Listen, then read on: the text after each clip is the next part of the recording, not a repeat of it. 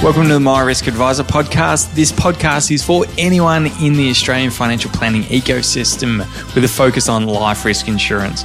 Whether you're a seasoned advisor or just starting out, I think you'll get heaps of value out of this podcast. I'm your host, Phil Thompson, and I'm a life risk insurance specialist, and you're listening to My Risk Advisor.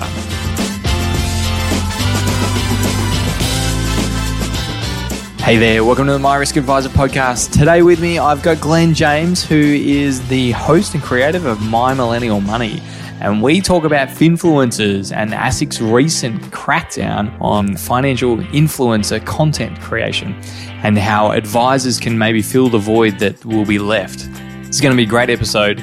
I know you'll enjoy it, but we can't do this episode without the help of Zurich and OnePath. So I want to start by saying thank you. Zurich and OnePath are your partners in life and are proud supporters of this My Risk Advisor podcast.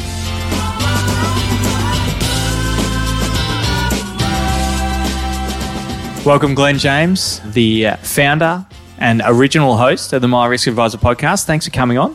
Thanks for having me, Phil. It's been a wild couple of years in the advice world, hasn't it? Yeah. So for those who don't know you, who are you? What's your journey? Yeah, the long and the short of it is I was a financial advisor for 12, 13 years, had my own business on the central coast of New South Wales. I was predominantly a risk advisor. I did a lot of business succession, like business insurance, buy, sell, key person with small to medium businesses because I really loved insurance and I really love small business. So a lot of the work that I did was around risk. But having said that, I believe in my practice at the time that while every single client has specific advice needs, my advice process could cater for all those needs. So I could 100% go and do a $100,000 premium for a business in the city with some buy sell stuff, and then the next day have a wrap platform giving advice to an 82-year-old. And sure, I've been out of the game now for a handful of years, and it may be different, but I still fundamentally believe that you can actually have a really good advice model if you use technology, systems, and processes to the absolute extent and outsource a lot of your time and admin costs back onto technology. So within all that, yes, I was an advisor, had a office in suburbia of, Central Coast, looked after anyone. And realistically, to be a client of mine, you had to meet the two things, two criterias. What are they? Breathing? The first, legs and a heartbeat, right? No. The first one was you had to value my advice. And the second one was you were willing to pay for it. And realistically, and again, it doesn't matter if you're a small business or a pre-retiree, I could handle anything in our business if you met those two things. But within that, I pretty much was a risk specialist, and that's why I started the My Risk Advisor Facebook group, because I did want to start an online community talking about risk. But look, towards the end of my career as a financial advisor, I was on the board of the Association of Financial Advisors, AFA. A lot of you guys are members, and did a lot of consulting work to other insurers. I just really love being part of our financial advice ecosystem in Australia. But I was, I reached some goals in my own career, being on the board of the AFA, built up a decent business. I did the AFA Advisor of the Year Awards, didn't win, but hey, I tried. I won an Advisor of the Year award with my dealer group, so that was nice. So I was at the stage where I wanted to move on, and that's when I doubled down, sold my business and doubled down on the one-to-many approach and started. And what is that? What are you doing? Yeah, and started the My Millennial Money podcast. So we're just talking to hundreds of thousands of people in Australia, all over Australia and the world every week, encouraging them with their money. And just to basically, I want to gift wrap the population ready to see a financial advisor. Yeah. And you went from a business where the requirements were they need to value your advice and be willing to pay for it. Yeah. Now you run a podcast where people don't pay for it and sometimes and don't value it. Yeah, but maybe not all the time. Yeah. Some people don't value it. Yeah, well, I say all the time, like, my comments are worth what you paid for it. And so, by and large, I'm creating infotainment. I want to entertain people and make them laugh sometimes, make them cry with some of the guests, and have them walking away feeling encouraged, feeling empowered. And I honestly, I've actually got a fair bit of crap from some of you advisors out there who will email me and give me your unsolicited advice, which, sure, I'll read all the emails. You shouldn't be doing this and you shouldn't be doing that. I'm like, mate, the amount of leads I generate for advisors, I really think if I can help the mass get out of debt, get onto a budget, have an emergency fund, they're the ideal candidate for a financial advisor, right? Because all that, hygiene stuff, we're taking care of that en masse for Australians. That's right. And I'm no threat. That's what I'm saying. Yeah, and it kind of brings me to the point of this discussion is to talking about finfluencers. You're the OG finfluencer, or one of the OG finfluencers in Australia. So ASIC came out recently and kind of announced a few things, putting a few more kind of shackles on finfluencers that us advisors have been under for a long time. So help us understand what was their announcement recently? Yeah, so basically for some time, and we know this because I'm still, involved, in the My Risk Advisor group and, in LinkedIn, and I see all the stuff, read all the trade press. You're within the advice community. Yeah, you haven't just left us in your dust. You're still about. Yeah, and, for some time, we've wanted some clarity on, can I jump online and do a podcast and talk about shares where an advisor has to provide a statement of advice? So we needed clarity. Jane Hume in 1 minute, she's saying, finfluencers, they're great and it's helping people. And then ASIC are saying, well, you need to be licensed, blah, blah, blah. So there has been this need for clarity. And I think what's happened is ASIC have actually gone, well, hang on, there has been a lot of people starting TikTok accounts, and they call that FinTok, talking about money. Instagram accounts, people sharing their money story, podcasts like My Millennial Money. And basically, ASIC is saying, well, as far as the Corps Act says at the moment, you're breaking the law. So, ASIC didn't come out and say there's new rules or new regulations. They just provided an information statement. And if you haven't seen it, I'll get Rach to put in the show notes a link to it, and it's info 269.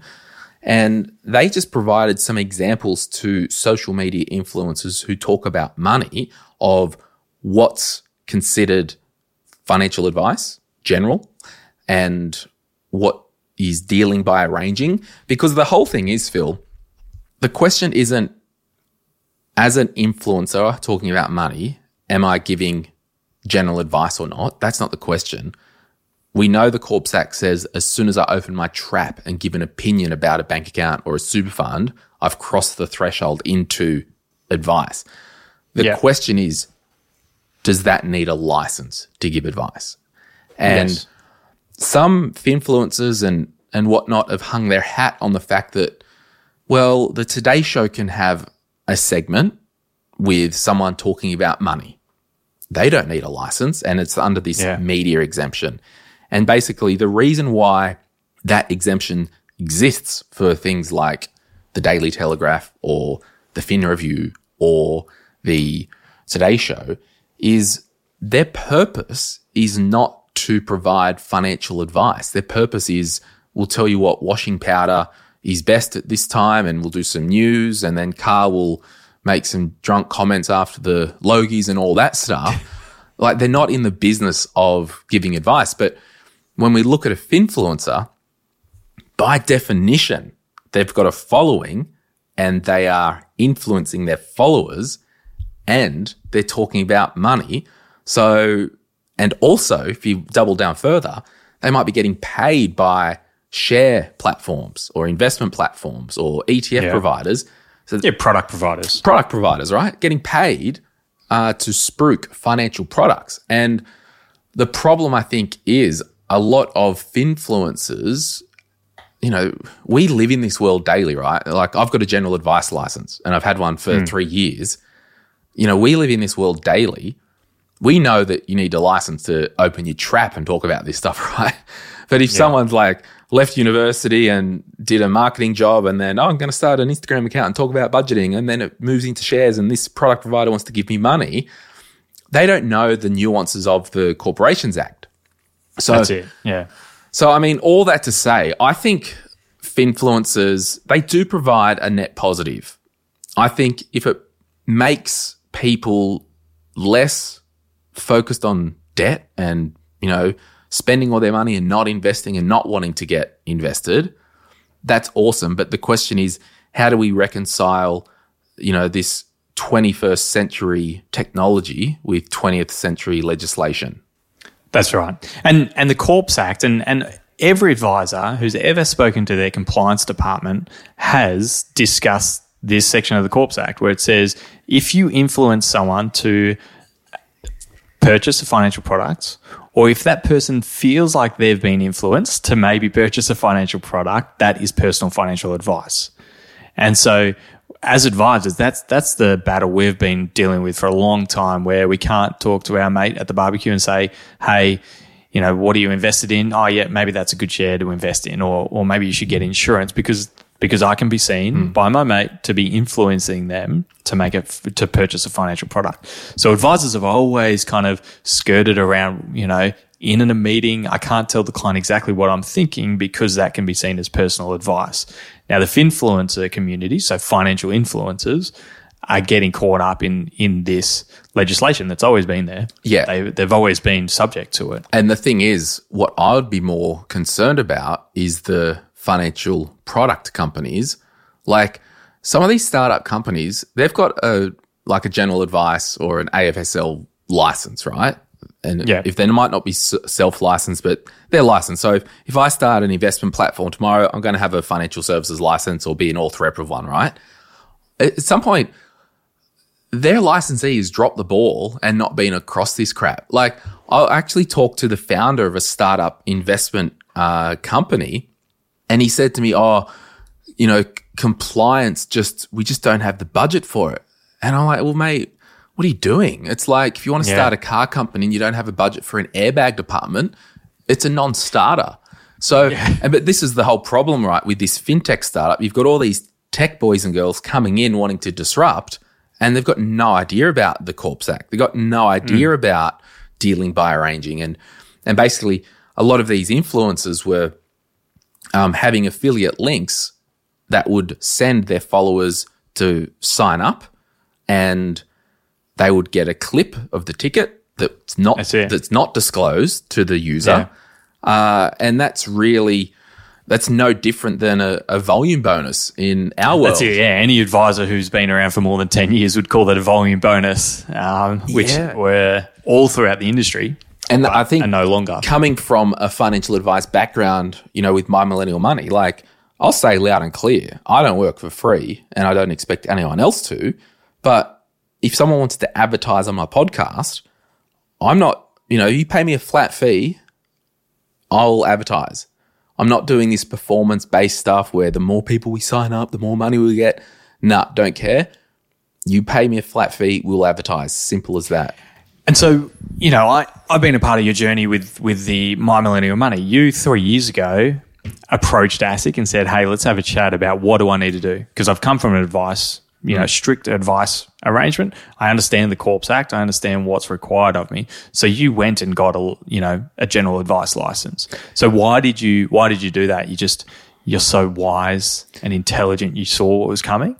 Basically, yes, Phil. But no, what actually happened was I started My Millennial Money when I was still licensed as a financial advisor, right?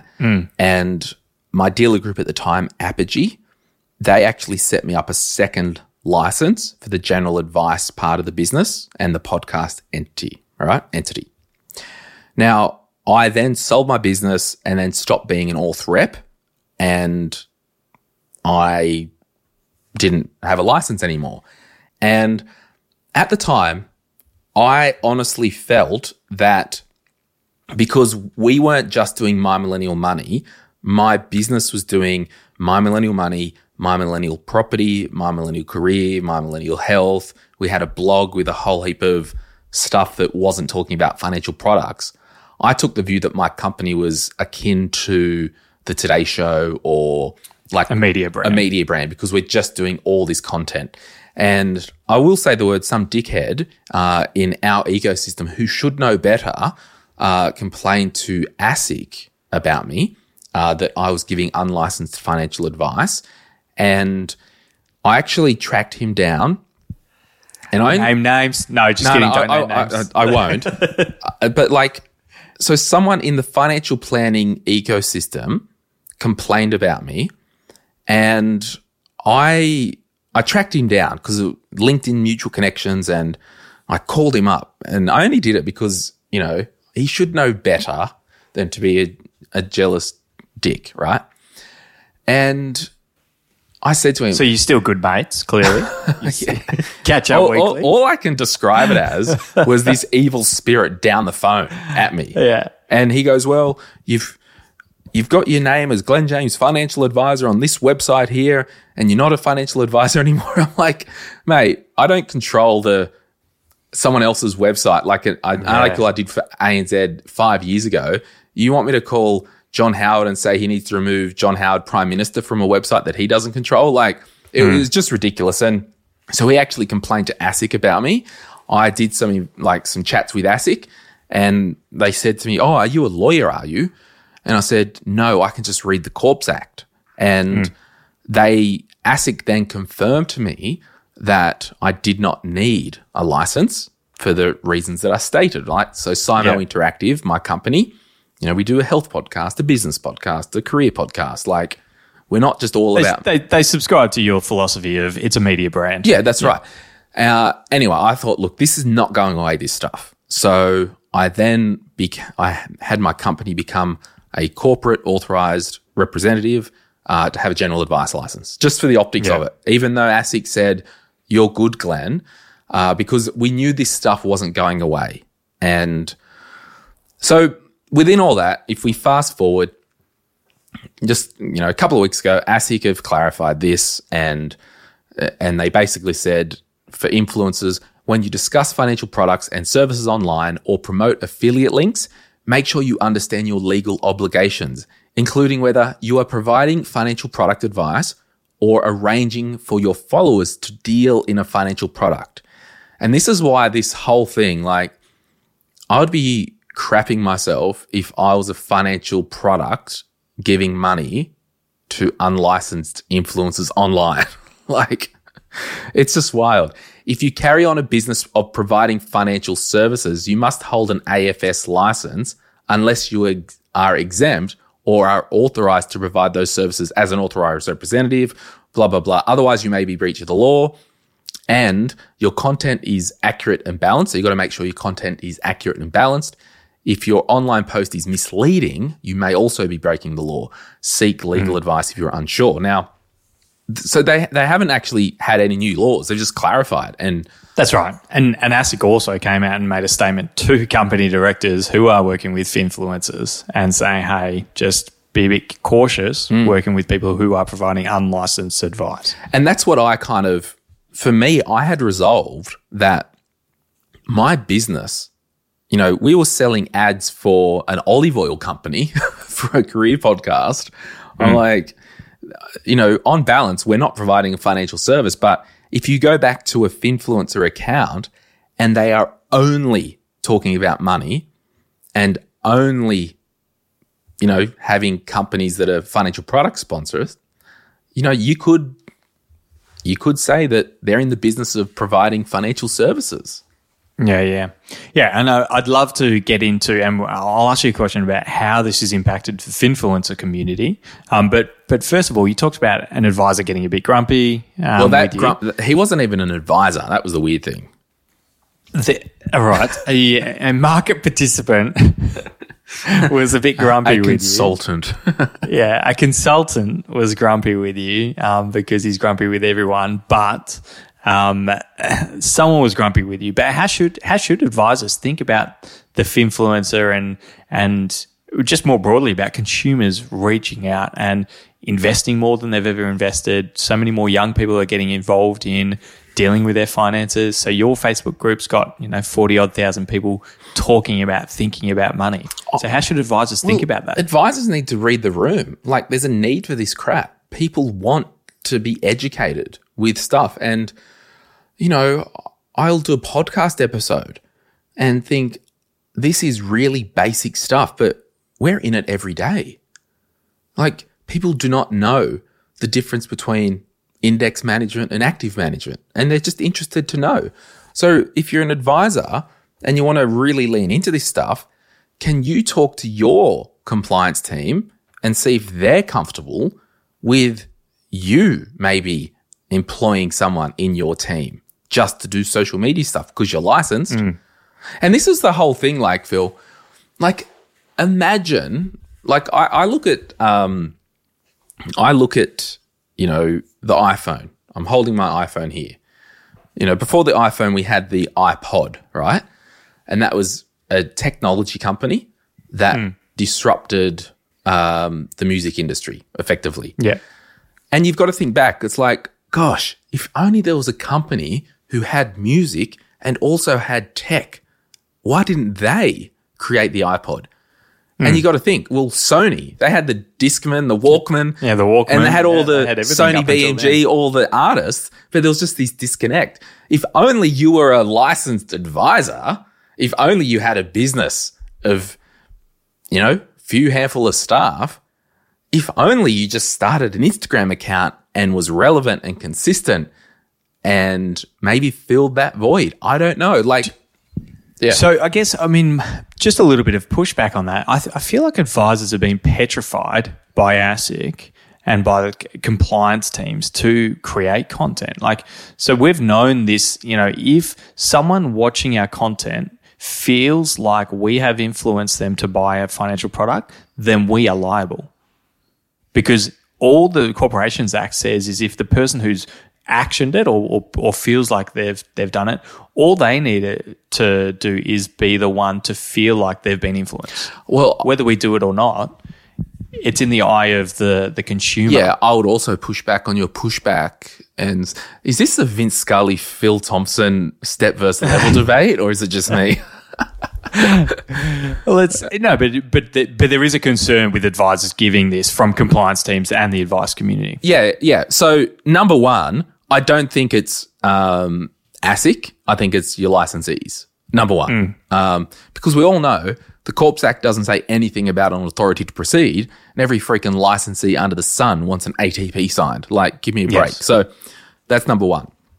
Number two, how is, lots of advisors, and I used to do it in my business, I did first homeowner nights. Come along to the local club, grab a drink, we'll talk about this topic. We invite them in. It's a free seminar. We have a general advice warning at the start. Glenn James, I'm a licensed advisor.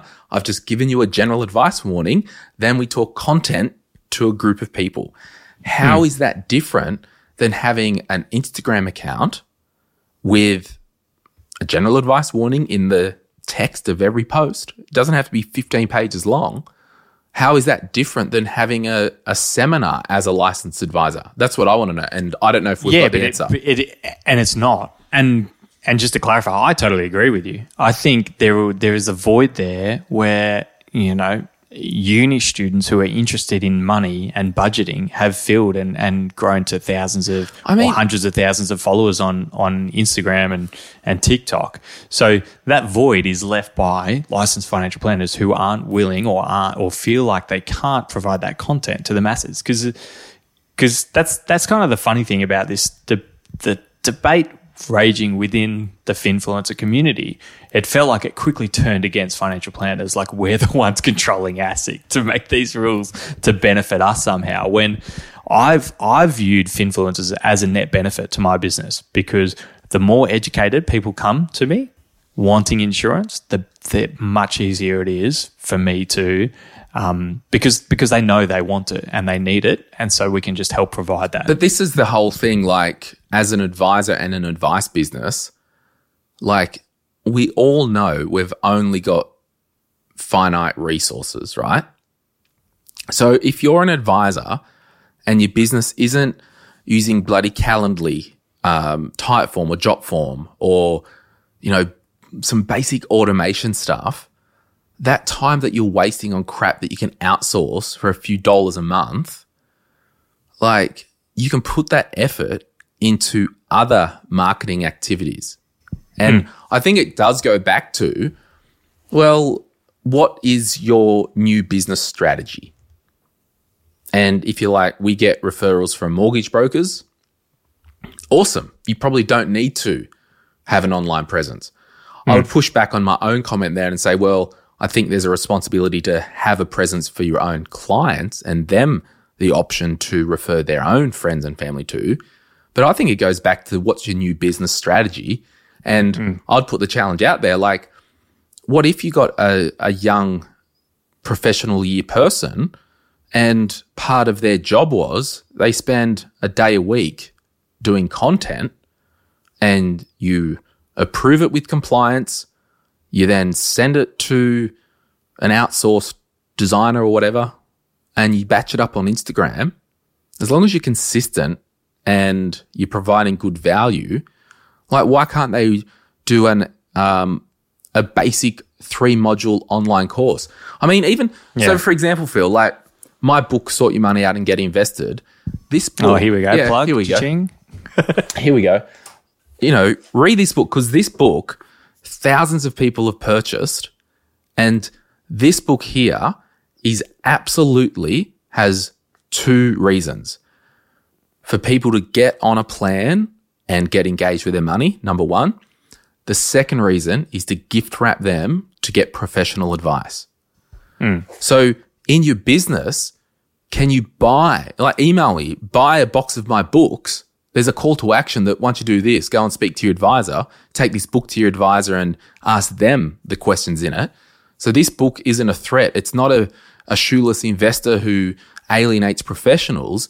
This is, no, you get what you pay for. You can clean your own house up first. And what I was getting at, like page 70 of the book, The Sound Financial House, that concept there was the cornerstone of my whole advice practice. So you come in, this is what we do in this order. If you're not interested in doing it this way, I probably can't help you, because it goes back to you don't value my advice and my philosophy. Yeah. So why can't you do a limited online 5-module video series about the foundations of a financial house? Give that to new people for free, or $5 or something, get some buy-in, have them do self-paced learning and baseline stuff, and then you tell them, come back and we can help you with this. Like, it's actually not hard to get new clients, but you get caught up in your own compliance and your own systems and processes that can be outsourced to technology. Yeah, so just to wrap up that lecture and distill it. So thank you for that lecture. Appreciate it. But just to wrap that up, I think the answer to the question of how advisors should think about this is, well, there was a void that finfluencers stepped into to provide financial content. Now, ASIC have come down on them because they're not licensed, and majority of them won't become licensed. Won't get a general advice license because of the cost involved. Doesn't make sense for them. So there's going to be a void again. So how do advisors think about now, how do we step into that role and educate people? And because if you don't, I will, and I'll send all the clients to Phil. Yeah, that's right. So which is fine. So don't do it, and I'm okay with that. Yeah. But I guess the do you feel like, and a quick answer here, but do you feel like consumers would take the advice or the guidance from someone who doesn't have a business to provide that? Because I feel like there can sometimes be a little bit of extra clout where influencers can say, well, I do not have a conflict because I'm not trying to sell you anything. When advisors, the perception could be, well, I'm providing this content because I want you to become a client. Do you feel like the consumers have a little bit of a distrust from advisors providing that content? No, because I think everything's got to do with the messaging and delivery. Yeah. And, you know. And intent. And intent. And this is the whole thing. Like, I touched on it before because I did this. So every dickhead's got a podcast, right? You've got one. I've got one. That's it. Now. You're listening to your one. I did this, how to start a podcast course. And it's kind of funny. Like, I'm more of a marketer now than anything, right? Probably a bad one, but whatever. It's the language and the intent for marketing. So in this course that I did, How to Start a Podcast, and we'll put a link in the show note if you want to have a another plug. You've got to always be selling, don't you? What you need to do with your marketing strategy, you got to look at like who's the audience, and if it's random cold leads out there, your language might be, "Hey, we're financial advisors. One day we'd love you as a client, but if not, that's okay. You're welcome to look at this stuff." So it just takes, so you're calling it out that you commercially are interested, or you go the other way. Hey, we're financial advisors. We do this Instagram, we do this podcast for our clients. Yeah. Now, the language is we do it for our clients. Hey, if you're not a client of ours, knock yourself out. You're welcome to check this stuff out anyway. Yeah. So I think rather than just, "Hi, we're financial advisors. We can help you." And because you're like, "Oh, what's the strings attached? Am I getting screwed over?" Where I'm of the view as a consumer, like if I walk into a seminar or something, it's like, just tell me what you're trying to sell me at the start. Like that's all I need to know, right? You're trying to sell me a Le Creuset skillet or something like that. You've got all this kitchen stuff, but at the end of the day, you're trying to sell me a skillet. Cool. So as an advice business, when you're going out and speaking to the world, this all comes back to messaging 101. And I might actually get you to have a chat with Laura. Like another product? No. Okay. So Laura from La La Social Club, who's helped a lot of my podcast listeners, or even Jason Knight, who helped with your branding stuff. Yeah. Just have this other chat around messaging, because everything is, what are you after first? So to really distill it, we get caught with the tactics, not the strategy. Yeah. And to go back to the question, like, how do consumers view the content from a professional? I think if it doesn't look tacky and crap, they're cool with it. Yeah, it depends on the intent. Yeah, and if it scratches the itch, like, I think it's fine. It's just information, right? Like, so I wanted to Google something, so I might Google or check on Instagram, like, how to do this. Find a website. Okay, one, it doesn't look crap, so I know they're quote unquote half legit. Two, they're not trying to shove something down the throat. Three, it's information in everyday language. Oh, cool. I'll keep reading. Yeah. And I'm going through this process because we're going to start ramping up our marketing and thinking about how do we make sure we are being helpful first and not being dishonest. Like, at the end of the day, if you want insurance, come through me. If I'm providing you the free content, I want you to as a client. But how do we make sure we're being helpful? And it's not every video is a 3-minute pitch at the end of the video to make sure that they're clients that day. Yeah, and that's the whole thing. Like, I remember I went to an event, and it's kind of good to get back out to corporate events and PD days and all that stuff. And I went to this event once, and there was a BDM, and it was like, it started at 8:30 in the morning for Rego and sign up, and it was 8:15. I got there early, and I just remember this as clear as day. Walked over, got a peppermint tea. This BDM came up to me. "Oh, hey, saw your name tag. Oh, hi, I'm so-and-so. I work with, is there any chance I could make an appointment to maybe come and see you one day next week or next month?" I'm just like, whoa. Like, and I said, "Hey guy, like, the event hasn't even started yet. I woke up 10 minutes ago." Like, and you're asking me on a date. My challenge to you as an individual is, what if you only over the next 2 days at this event and conference if you did not talk about trying to book someone in and just connected to people and talk about industry stuff. Just be a person. Because there's nothing worse than the stench of desperation, is there? Yeah. And that's how advisors should think about filling the void from the finfluencer community. Yeah, that's right. Like there is a void, and you know, like because we do all these podcasts, right? Like I can't do enough content. Like it's just, and your content has a long tail on it. The other day I got an email from somebody and they're like, "Oh, Glenn, just wanted to let you know, I just saw Genevieve. We just got our first home in the mortgage. Thanks for having her on the podcast." And this is in 2022, kid you not. The last time she was on one of my podcasts was 2018. Yeah, right. And it converted to a mortgage for her. Like, talk about your content having a long tail, right? And it has a long tail, but it also has a long ramp up. So you've got to have that long time horizon. And that's what I've talking to my new marketing staff and saying like, we don't need to see a new client for the first 12 months. Like we don't have a KPI to hit new clients in the business from our efforts. We just need to put the effort in and work hard. And just like, you know, we talk to clients about investing. If we talk about investing is you don't try and seek 10%, 20% returns in year one. You want to see that long-term benefit.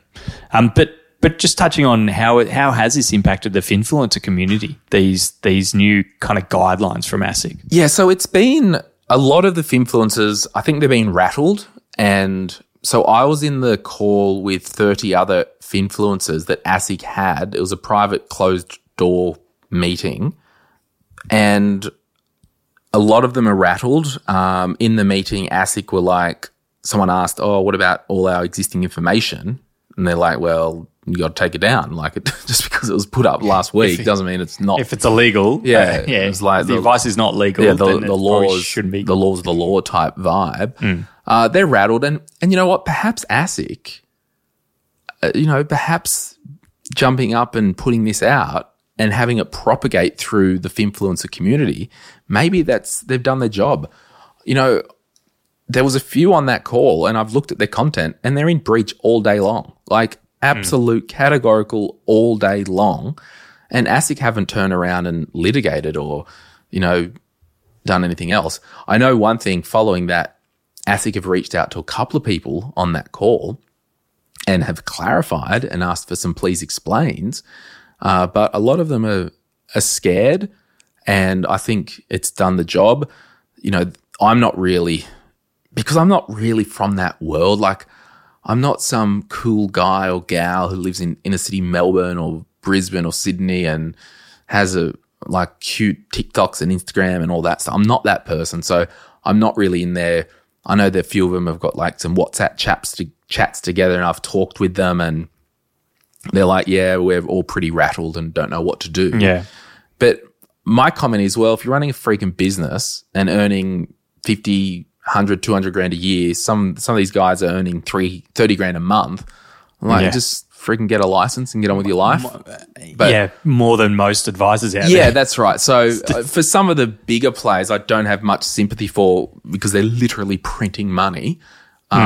Just get a license, cost of business, move on, get qualified. But I mean, yeah, I think it's still watch this space. At the meeting, it was probably a month ago now, ASIC said we'll provide further examples. I'm yet to see that.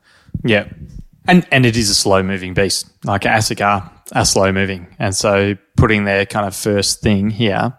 And so I guess, wrapping up, what do you think the ideal outcome moving forward is for both influencers, advisors, consumers? I think the advice review that's due out in December will be helpful, because part of the remit of that review is general advice, personal advice, and those definitions. I'd want to wait, and hopefully that review comes out with some clarification or an updating. I've been saying for some time, and the whole thing was ASIC said a finfluencer or influencer, you could have an account in the thousands, which that could be 3,000, right? I think there needs to be some type of register, particularly, and this is the wild thing, right? Like, it's only applicable for those who reside in Australia. So we've got to know that. So we can't control the world, but we can, control our patch of it. So maybe there needs to be an Australian register. Maybe there needs to be some type of subclass and a level of competency for finfluencers, or I don't know, like a subclass of a auth rep category for a license. Yeah, my hope dream is that, a bit more noise in this space will actually shine the light on kind of how ridiculous some of the legislation is around personal financial advice. And the requirements on it is a little bit over the top. We all know that the pendulum has swung too far. There are some advisors who do podcasts and their dealer groups want a verbal disclaimer that goes for about 28 minutes before the content. And I'm like, yeah. See, that's a non-starter for me. That's ridiculous.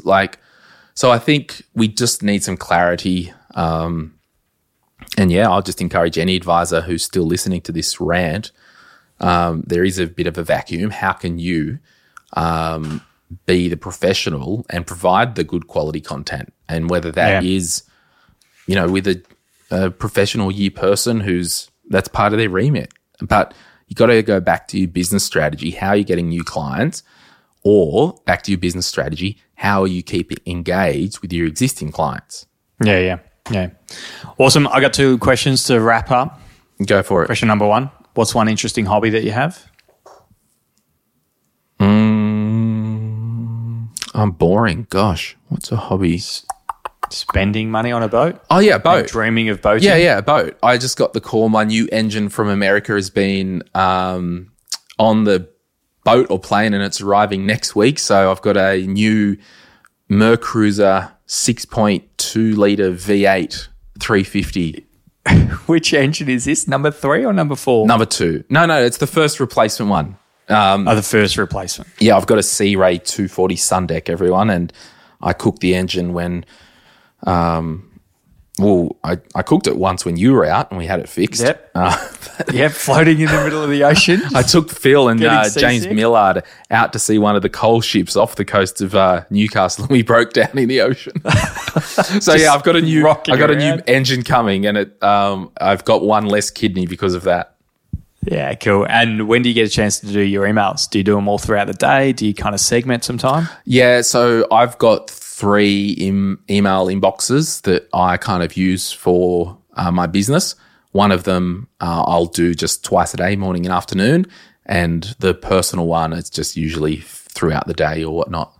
Yeah, cool. And how do people get in touch with you, or how do people kind of report you to ASIC if they're grumpy at your content? Yeah, they can shove it where the sun shines, number 1. But number 2, I hang out in the My Risk Advisor Facebook group and on LinkedIn. Yeah, cool. Awesome. Thank you very much. I really appreciate your time today.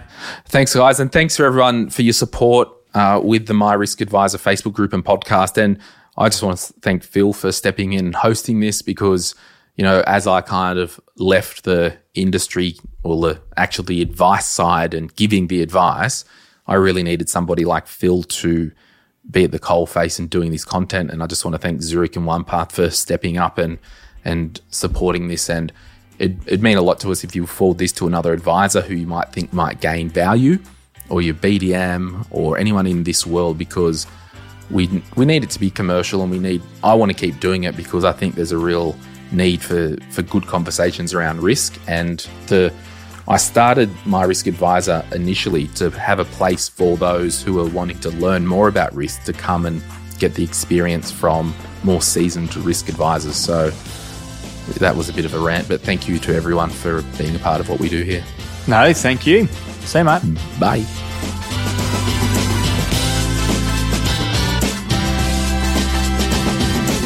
Thanks for joining us today. If you've enjoyed this episode and you think someone else will get value out of it, I'd love it if you could forward it on to them. And as always, we can continue the conversation in the My Risk Advisor Facebook group. All you need to do, open up Facebook and search My Risk Advisor, and I'll see you in there.